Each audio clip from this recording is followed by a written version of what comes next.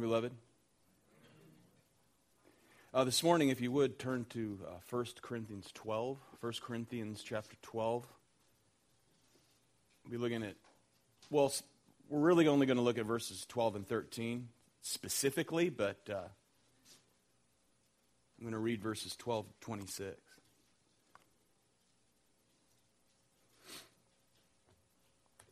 Allow me to pray before we begin. Heavenly Father, we come before you as a dependent people. I'm grateful, thankful for all you have granted us in Christ Jesus. I pray for this day of worship, for this hour and teaching, that you'll enable me to communicate your truth with clarity and bless your people who are gathered here early to sit under your word. May they be blessed and encouraged in a fresh new way. And prepare, Lord, we also ask our members as they come in this morning for worship from throughout the county, that they'd arrive safely, that you'll guard and protect them and prepare us as a people to worship in spirit and truth. In Christ's name, amen. For just as the body is one and has many members, and all members of the body, though many, are one body, so it is with Christ. For in one Spirit we were all baptized into one body, Jews or Greeks, slaves or free, and all were made to drink of one Spirit. For the body does not consist of one member, but of many. If the foot should say, because I'm not a hand, I do not belong to the body, that would not make it any less a part of the body. And if the ear should say, because I'm not an eye, I do not belong to the body, that would not make it any less a part of the body. If the whole body were an eye, where would the sense of hearing? Where would be the sense of hearing? If the whole body were an ear, where would be the sense of smell? But as it is, God arranged the members in the body, each one of them as he chose. If all were a single member, where would the body be? As it is, there are many parts, yet one body. The eye cannot say to the hand, I have no need of you, nor again the head to the feet, I have no need of you. On the contrary, the parts of the body that seem to be weaker are indispensable.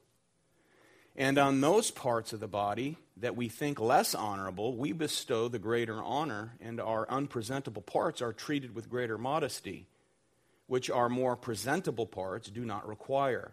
But God has so composed the body, giving greater honor to the part that lacked it, that there may be no division in the body, but the members may have the same care for one another. If one member suffers, all suffer together. If one member is honored, all rejoice together. Now we are the body of Christ and individually members of it. We've been looking at our heritage as a people of God over the last few weeks. That is, a people of God in Christ Jesus. We've looked at our legacy throughout redemptive history, and we have been reminded that we have been, like as the people of God today, New Covenant people of God, what Israel was always intended to be throughout time. The foreshadowing of, that is the anticipation of what one day would be the full expression of God's people, and that is the church of the Lord Jesus Christ. And that is to say, we're not distinct from Israel, but we are the fulfillment of what God has always promised that Israel would become. This we've tried to drive home the past few weeks. We are the fulfillment of what God promised to our forefathers. That's why we can look at the whole counsel of God. We can look at the Bible and say that this is the word of God for us. Over the weeks, we've heard many metaphors as regards the people of God. We've been likened to a bride, which defines for us intimacy and exclusivity. She, the church, God's people, have been referred to as a priesthood, as living stones, as a temple, and that has to do with the unique presence of God. In John 10, we're referred to as a flock that follow our shepherd.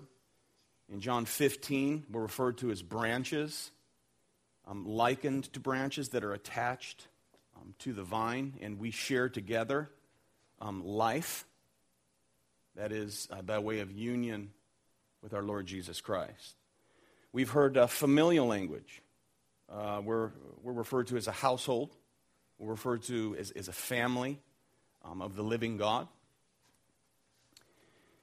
And we are the community of faith together. Now, when Jesus died for his church, although he did have individuals in mind, no doubt about that, much more than that, as we read Scripture, he's always had a people in mind. A people. Not isolated individual worshipers, but a people. And here, this morning, the church is likened to the body. And it's not to be divided. A body that is not to be at odds with itself. Notice verse 12, just as the body is one and has many members, and all the members of the body, though many, are one body, so it is with Christ. For in one Spirit we were all baptized into one body. Jews are Greeks, slaves are free, and all were made to drink of one Spirit. Now the context here, the church at Corinth was struggling with a number of issues. And 1 Corinthians addresses many particular things that were dividing the church. Now, primarily, the one thing that we're going to look at today, it had to do with spiritual gifts. Some other things were food offered to idols. That was another issue. Another one was the resurrection itself. So Paul addresses all of these things, and he urged them over and over again to be unified, to be one, to not be divisive. See, they had selfishly turned inward, focusing on expressing their individuality. Now, I remember a few weeks ago, we looked at one of the epidemics of our day that has infected the church, and that is, of course, individualism, which actually undermines the emphasis of God-centeredness in the church. It contradicts the work of God in the church. It calls us to serve one another, love one another, forgive one another, encourage one another in the Scriptures. Encourage one another in the Word. So now all of those things cut against the grain of individuality. Solitary Christianity is not Christianity. Matter of fact, John Wesley once said that there is nothing more unchristian than a solitary Christian.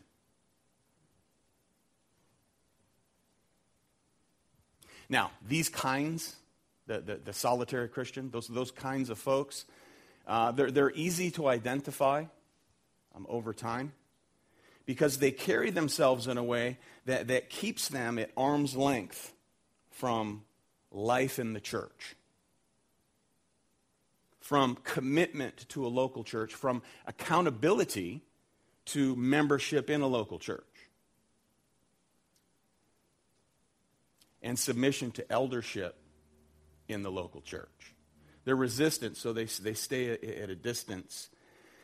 And although they may read their Bible every day, and although they may listen to Christian radio every day, and although they may download sermons of famous preachers every day, over time, it's inevitable that a certain arrogance develops that is not difficult to miss.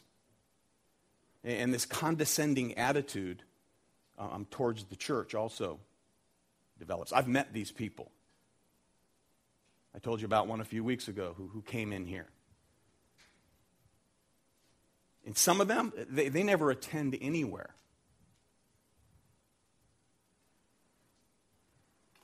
And they typically become very strange as regards their ideologies. There's some of those. Others just roll from place to place, thinking themselves to be spiritual eccentrics. In both these kinds, both groups of people, They keep a distance from the community of faith, the family of God, and they do not participate in the communion of the saints. They oftentimes develop an inflated head while at the same time cultivate a very shriveled heart. Very dangerous. And although they may speak piously and with Christian ease and all that, they're not willing to sacrifice for the community of the saints. They're not willing to spill their blood, if required, for the community of faith. This is a place you never want to be. They're not willing to be committed to the bad times as well as the good. They think of themselves like floating cabanas. But in heaven, you don't see like individuals in heaven. You know, in the book of Revelation, now and again, every time the Lord peels back the curtain or pulls it back a little bit and we get a glimpse into heaven, what do we see? A people together, and it seems very loud, right? Loud praise of a people together in heaven. You don't see little individuals isolated up there. This is what we see. It's always a group of people. Now, until then, when our worship will be perfect, until then, we're called to serve together in community, not individually. This is very important to the Lord. Therefore, it ought to be very important to us. Amen? Now, obviously, I'm speaking to the choir. One day I might preach this text in a church where floaters show up on that day. See, the church is the body of Christ. It's the body of Christ, over whom Christ is head. He's the head of his church. We're his body, and the body is dependent upon the head. And the body, a body, exemplifies growth and development. So here, Paul uses the physical body to illustrate unity amidst diversity. Unity amidst diversity within Christ's church. Now, as you know, most people groups, most cultures have some sort of utopian dream. Amen? Where, you know, all the world gets together and hoping and striving for, you know, universal peace and harmony. Right? Remember John Lennon's song, Imagine. Right? Imagine there's no heaven. Imagine there's no hell below. Imagine all the people sharing in all the world. It's easy if you try. No, it's not. It's not easy if you try. Because we live in a fallen race. Amen? And because we're fallen, we're divided along racial, socioeconomic, political, and theological lines. That's reality because of sin. Because of human sin, the only way unity, therefore, can be obtained is through force,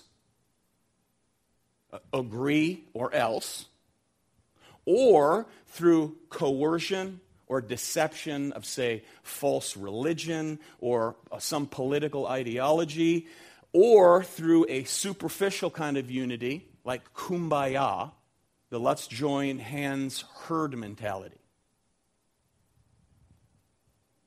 So the bad news is there will be no earthly utopia this side of Christ's second advent. That's his second coming. That's the bad news. The good news is that God provides us with true unity. God provides this. Man can't come up with this.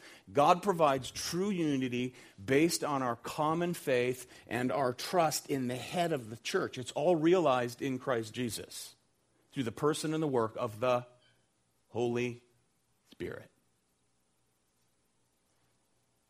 And while this unity is imperfectly realized in this life, nevertheless, in Christ's church, God takes a whole host of diverse individuals, he calls them to himself, and then he puts them together as one. This is his work. Therefore, this kind of unity is possible only as regards his church where the Holy Spirit dwells, as he dwells within those individuals that he's made one, his body. Now, notice here, Paul, that being said, Paul does not conceive of the church as a democracy. Okay? He doesn't see the church as a democracy, nor will he tolerate anarchy. The Apostle Paul. Because the church, as the body of Christ, it's his body, and therefore it is he alone who adds diverse members to that body. Diverse individuals. He adds them to the body. So this explains to us why dividing the body of Jesus Christ or being divisive within the body of Christ is a great sin and a very dangerous one. Now, this is something the Apostle Paul, who wrote this letter, learned the day that he was born again. Okay, the day of his conversion is when he learned this. You remember in Acts, we read, Saul of Tarsus was en route to Damascus, breathing threats and murder against the disciples of the Lord. And he went to the high priest and he asked for letters to the synagogues at Damascus so that if he found any belonging to the way, men or women, he might bring them bound to Jerusalem.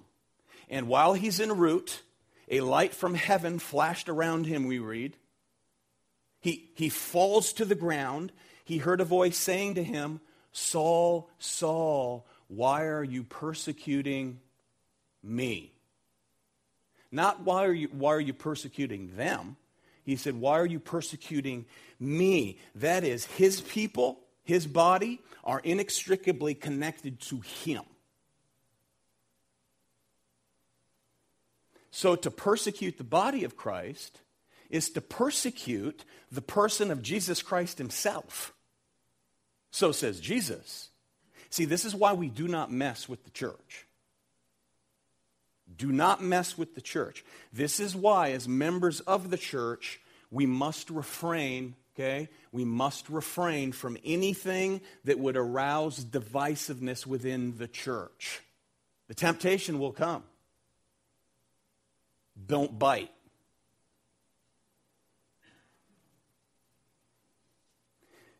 That is why to these kinds of divisive people, Paul said back in chapter 1, 1 Corinthians, or chapter 3, 1 Corinthians chapter 3, verse 17, if anyone destroys God's temple, God will destroy him. For God's temple is holy, and you are that temple. You see, people, right here he says, people who create conflict in the church will find God to be his enemy. That's what he says. Keep that in mind. If you're ever quick to pick up the phone and harp about the church. Keep that in mind when you feel you've earned the right to spout off about whatever or whoever. Amen? You want to take this and you want to pass this on. That's not even going on in our church. If it ever does, pass it on. Okay? Pass this on. In Titus 3, Paul wrote this. For as a person who stirs up division, okay, remember, division, a lot of division was going on at the Church of Corinth. In Titus, he writes, which is a pastoral epistle, for a person who stirs up division after warning him once and then twice, have nothing more to do with him, knowing that such a person is warped and sinful and is self-condemned. And again, this is because Christ's body is made up of many parts for a particular purpose. All right? So let's go back and let's look at verses 12 and 13. Verse 12. For just as the body is one and has many members, and all the members of the body, though many, are one body, so it is with Christ. Verse 13. For in one Spirit we were all baptized into what? One body. Jews or Greeks, slaves or free, and all were made to drink of one Spirit. Now I want you to notice verse 13. There's 3 lines there. 3 lines. Notice, first line, for in one Spirit we were all baptized into one body. That's line 1. Line 2, Jews or Greeks, slaves or free. Line 3, and all were made to drink of one Spirit. Okay, now, lines 1 and 3 serve as a parallelism. Lines 1 and 3 are a parallelism, and they're there, 2 lines seeking to state the same idea in different ways. Okay? Line 1 and line 3. And the middle line is a kind of parenthetical statement to express the full extent of what he means in lines 1 and 3. Are you with me? Okay. Notice, we were all baptized, line 1. All were made to drink of one Spirit, line 3. Now, the all is extensive. Notice it includes Jews and Greeks. Line 2. Slaves and free. Notice it's diversity gathered in for the sake of what? Unity.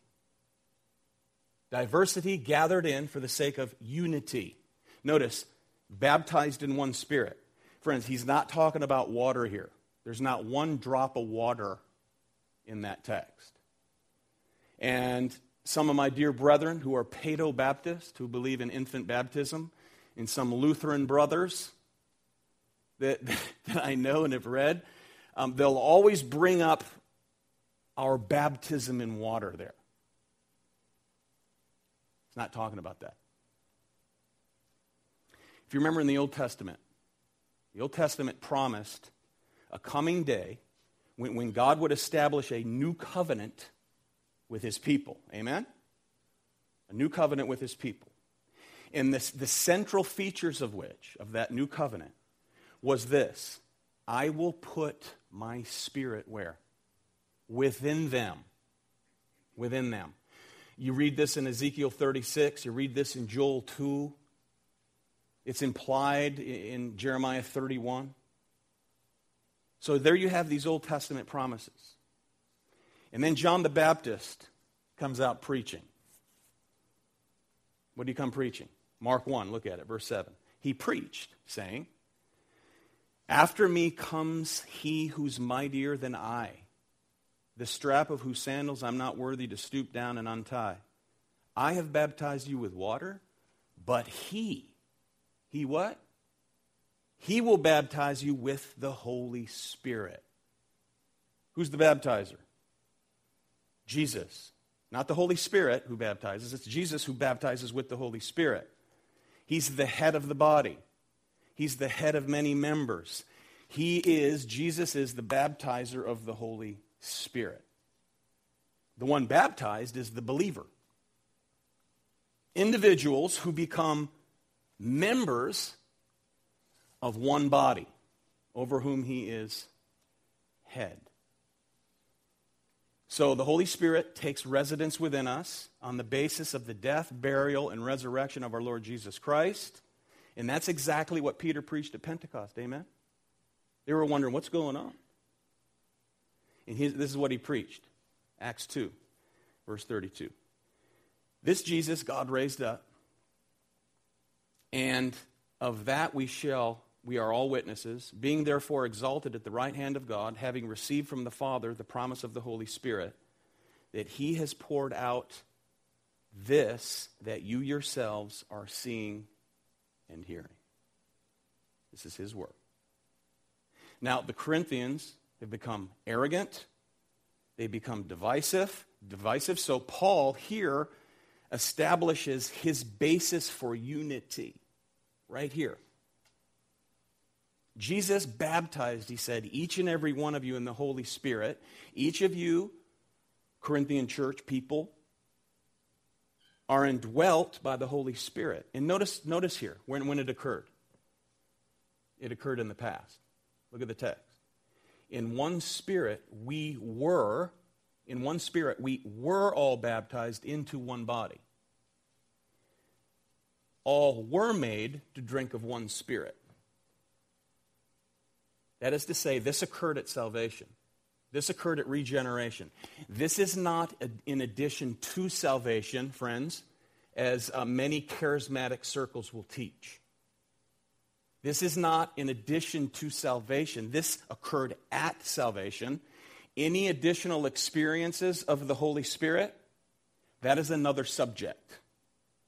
Altogether, another subject. Here, Paul is saying, all believers experience this at the point of salvation. It's not that you become a believer and then later on receive the Holy Spirit. Oh, you became a believer here and then 6 months down the road you were baptized in the Spirit. No. Right here, we were all baptized into one body. We were all made to drink of one Spirit on the day of salvation. For what purpose? What's the aim? What's the goal? What's the purpose, Paul writes, in receiving the Holy Spirit? And it's that we become what? One body. One body. Verse 13. For in one Spirit we were all baptized into one body. You know, in the book of Acts, when people are converted, we read that they were added to the church. They were added to the number. Acts 2:47. And the Lord added to the church daily those who were being saved. He saves, baptizes them with the Spirit. They're added to the church. They're added to his body. They're one. Baptized by the head, added to the body. Christ is our head, so we're united according to God. Therefore, we must see ourselves as members of one body. That's why divisiveness is dangerous. This is the communion of saints that we confess in the Apostles' Creed, amen? I believe in the communion of the saints. Because we all share the faith once and for all delivered to the saints, Jude 3.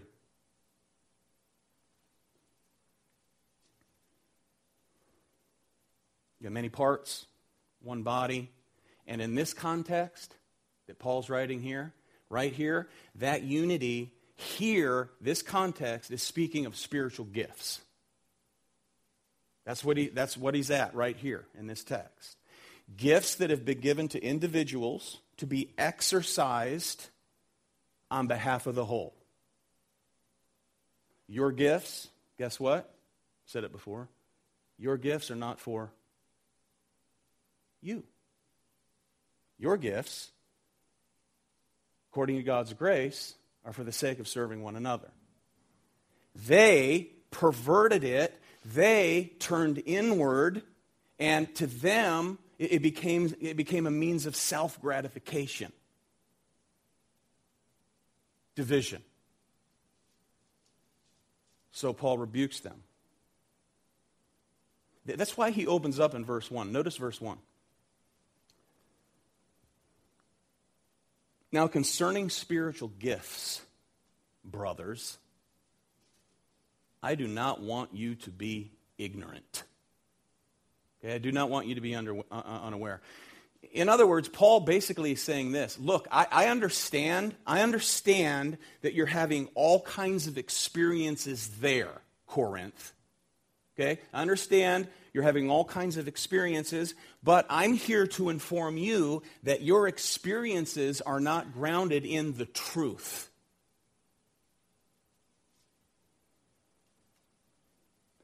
Your experiences are actually characterized by ignorance, by what you do not know. So let me, Paul says, inform you. Masterful, isn't it? And then he goes on to proceed. He proceeds to talk about the wide variety of gifts. Look at verse 4.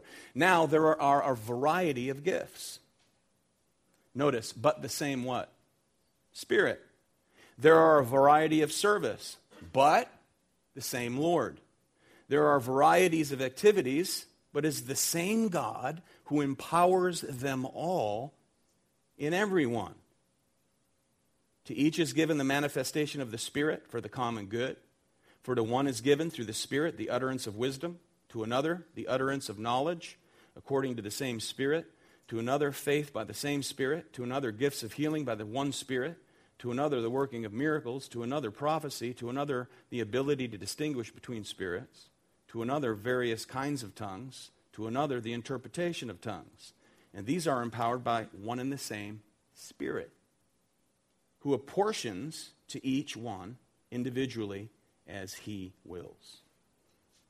What do we see there? Diversity. Diversity. In all of which, he says, have the same source, that is the same Holy Spirit, the same Lord, implying unity. Diversity, unity. Unity amidst diversity. God's plan. So while there's one Lord, Jesus, there's one Holy Spirit, there are many spiritual gifts given to those within the body of Christ. That's what he says. So each Christian here with a particular spiritual gift, he says, plays a vital role in the building up of the body of Christ. If you turn inward, and it's a self-gratification kind of thing, it's trouble for the church, as it was for these folks. So these gifts, they're given for the common good. He's very clear, and that's why he puts it as he does in verses 4 through 11. So just as each organ of the body, each member of the body, the hand, the arm, the legs, the feet, inner organs that we cannot see, they all serve a particular function.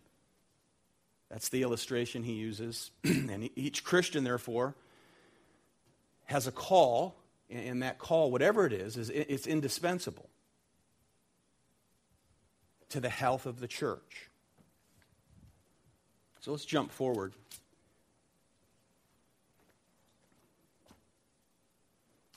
Verse 27. Now you are the body of Christ and individually members of it. And God has appointed in the church first apostles, second prophets, third teachers, then miracles, then gifts of healing, helping, administrating various kinds of tongues. Are all apostles? Are all prophets? Are all teachers? Do all work miracles? Do all possess gifts of healings? Do all speak with tongues? Do all interpret? No. Public leaders are important to the body. Public leaders, those in the front, are important to the body of Christ, but they are no more important than those who work behind the scenes. Those caring for babies in the nursery right now. Do we have folks there in the nursery right now? Yeah, right now. And during the service. They are as important to the whole as what I'm doing right here, right now. Amen? Cleaning the sanctuary.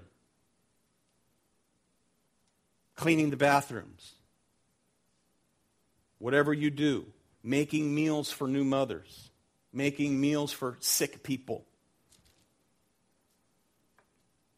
Or any other task, even if it seems, uninspiring. Verse 21. The eye cannot say to the hand, I have no need of you.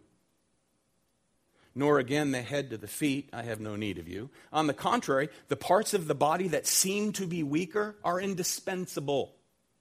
And on those parts of the body that we think less honorable, we bestow the greater honor. And our unpresentable parts are treated with greater modesty. Your liver is very important. But you notice it's not on the outside, because that wouldn't be good to look at. Without it, you're dead. Your heart, without it, pumping blood, you're dead. It's of vital importance.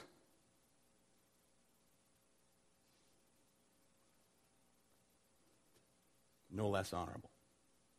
We bestow greater honor, and our unpresentable parts are treated with greater modesty, which our more presentable parts do not require.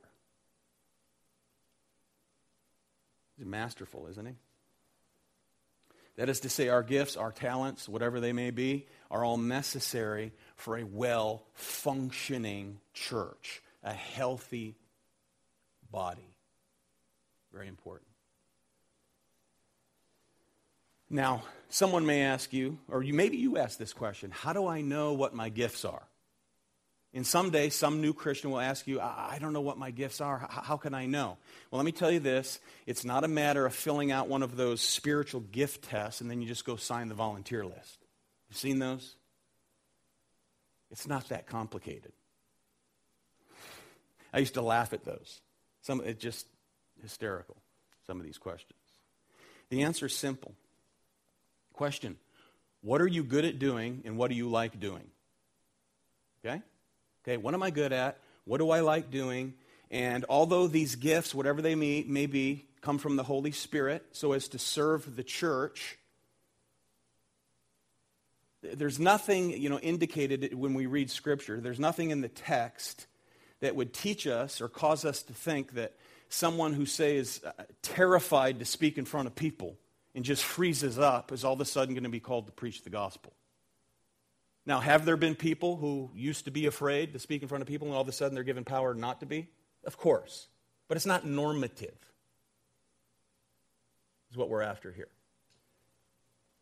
Someone who isn't comfortable around children, it's not likely that they're all of a sudden going to feel called to be the Sunday school superintendent. Children frighten them. It's unlikely. The point is, if you feel a desire to serve Christ Church in some particular area, it's the inward call part, then step out by faith and do it. Okay? And then see if you enjoy doing it. See if you end up doing it well. So then you'll sense that's the external call. So there's the inward call, there's the external call, and by stepping out and doing it, your gifts are made manifest. People see it, they appreciate it. And you say, oh, this is where I'm gifted. This is where I should serve. It may be behind the scenes. It may not be. That's really how you know if you have a particular gift. People, are all Christians equally evangelistic? Able to just break down the gospel like that? No, of course not. They have a desire to do that. They do that. They polish their gift as they exercise the gift, as they study and as they grow and as they're sanctified. And it gets easier and easier. It's not that there'll be any less battles in the midst of it. It's just that this is what they're gifted to do. They've exercised this gift. It was an inward desire. And outwardly, externally, they exercised it and they've grown in it. Not everyone has it. So as I'm thinking about this, my question is Pacific Hope a body that is a picture of unity amidst diversity? Is Pacific Hope Church a body that exhibits unity amidst diversity? In the evidence that the Holy Spirit is at work is obvious when we think about this in biblical categories. Number one, when these people gather, is the gospel preached? And do the people who gather love to hear God's word proclaimed? That's the first question. Second question, do people long to see sinners come to faith in Jesus Christ? Do people here at Pacific Hope Church long to see sinners, unbelievers, come to faith in Jesus Christ? Do they love the word? Do they love sitting under the word together with God's people? Do people care for one another in time of need? No. These are questions that answer themselves. Do they bear one another's burdens? Do they pray for one another? Do they encourage one another? Will they call one another? Will they, send cards or emails? I'm praying for you. I'm here to encourage you. Here's a meal for you. Things like that. And, here's the big one. Do they do these things without seeking to call attention to themselves? If these things are present in the church, I think we can be sure that the gifts of the Holy Spirit are being used to build up His body. His body. For the common good of one another and the glory of our Lord Jesus Christ. So as I wrote these out, all I could do, each line, not trick questions, they were questions that caused me to thank the Lord for you all. Oh, amen, and it's a big amen. So, this text, we've had division in this church before. And it didn't pan out very well for those who caused division as you follow them down the years. It's a dangerous thing. But this body as a whole is very unified, very healthy. They see themselves as part of the body, as a member that makes up the whole. So as I look at and I ask all these questions, the answer is yes. Gospel's preached, they love to hear it. Do they long to see sinners come to faith? Yes. Do people care for one another in time of need? Yes. Do they bear one another's burdens? Yes. Do they pray for one another? Yes. Do they exhort and encourage one another? Yes. And do they do these things without seeking to call attention to themselves? Apparently so. Don't know everyone's heart, but apparently so. Isn't that great? It is great. So then, do the investments of our affections reflect this? Do the investments of our time reflect this? Do the investments of our efforts reflect this? Do the investments, here's the one everyone loves, of our money reflect this?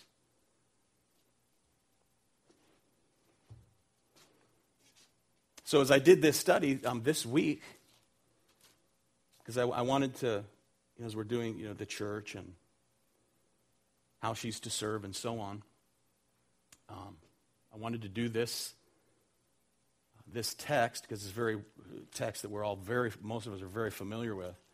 And then to be so encouraged as you go through this, when you look at the church that you're part of, or the church that I serve at, blessed above measure. Blessed above measure. So you never want to pass over this and just say, oh yeah, we don't need this because we're all good. Amen? Never should we do that. That's when we'll trip and stumble. So, as the body of Christ, may we rejoice that we've been called to faith by our Lord Jesus Christ. He has baptized us with the Holy Spirit. We are members, individual members that are part of one body. He's called us in. He's called us out. He calls us in. And he now is forming us together as His body. And we're able to serve for the common good of one another for the glory of Jesus Christ. Amen?